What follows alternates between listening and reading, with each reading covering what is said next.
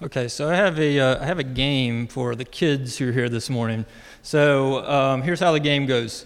We're going to show some pictures up on the screen, and I want you to give me a thumbs up if you think that what's in the picture is something hard to do. And if you think it's something not hard, give me a thumbs down. Okay, got it? So thumbs up hard, thumbs up or thumbs down not hard. All right, so let's put the first picture up. The first picture is a kid about to eat a whole mess of candy. So do you guys think eating candy is hard or not hard? No, yeah, that's not very hard. Now, if you had to eat all that candy at once, that might be kind of hard to do. But eating candy is a pretty fun thing to do. So next picture, this is a picture of a kid sitting in church.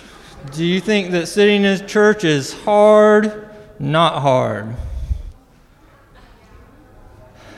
I see some thumbs down. I'm actually a little surprised by that. Now, when I was a kid, sitting in church was really hard. I mean, like, it lasted forever. And, like, this guy's never going to stop talking. I'll give you a little tip. When you're an adult, that gets just a little tiny bit easier.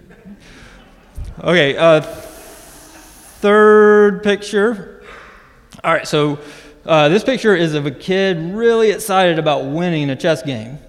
Is winning hard or not hard? Not hard. Winning's pretty fun. What about the other kid who lost the game? Do you like losing? Is losing hard or not hard? Yeah, losing's pretty hard. I hate losing. All right, I have one more picture for you.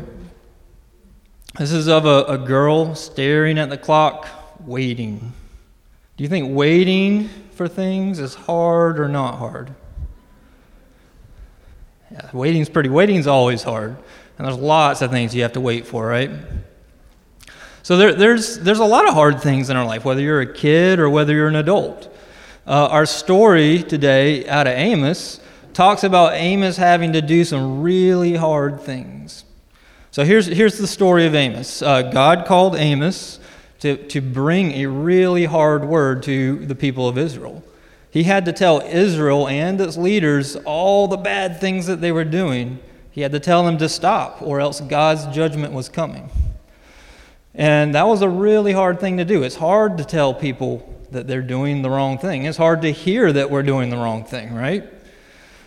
Now, the leaders, especially of Israel, didn't like the things that Amos was saying.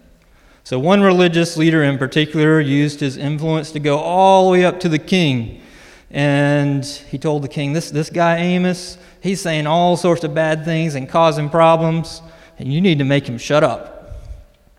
And then he turned to Amos and he says, you need to be quiet and go home. We don't like what you're saying. That was a really hard place for Amos to be. And this is what Amos said. He said, I didn't ask for this job of prophet. In fact, I had a whole different job at home. I was a farmer. That means that Amos probably wasn't a really important person at home. He probably didn't have a lot of money and maybe not even a lot of education.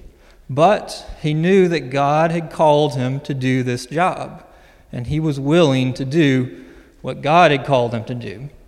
And he was willing to trust God to help him do that job. Now, there's another story in the Bible that is a lot like the story of Amos. God called Jesus to come to this earth, to live as a poor man in a dirty world, and God called Jesus to bring his message to his people. And the people of Jesus' day didn't like his message either. In fact, the leaders, the kings and the religious leaders of Jesus' day tried to make him shut up too. They put him on a cross and killed him to make him be quiet. But this was actually God's plan. This was God's job that he gave Jesus. And it was a very hard job, the most hard job that someone can have. And Jesus was willing to follow his Father's plan so that we can know him, so that we can be close to him, so that we can have our sins forgiven. So when God calls you to do hard things, and he calls all of us to do hard things, we know that we're just following the same footsteps that Jesus followed in.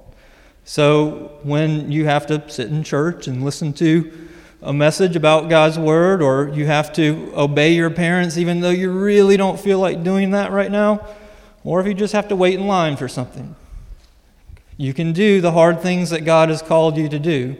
You can say, Jesus, I know that this is hard. I don't really feel like it, but I'm willing to try, and I'm willing to trust you to help me.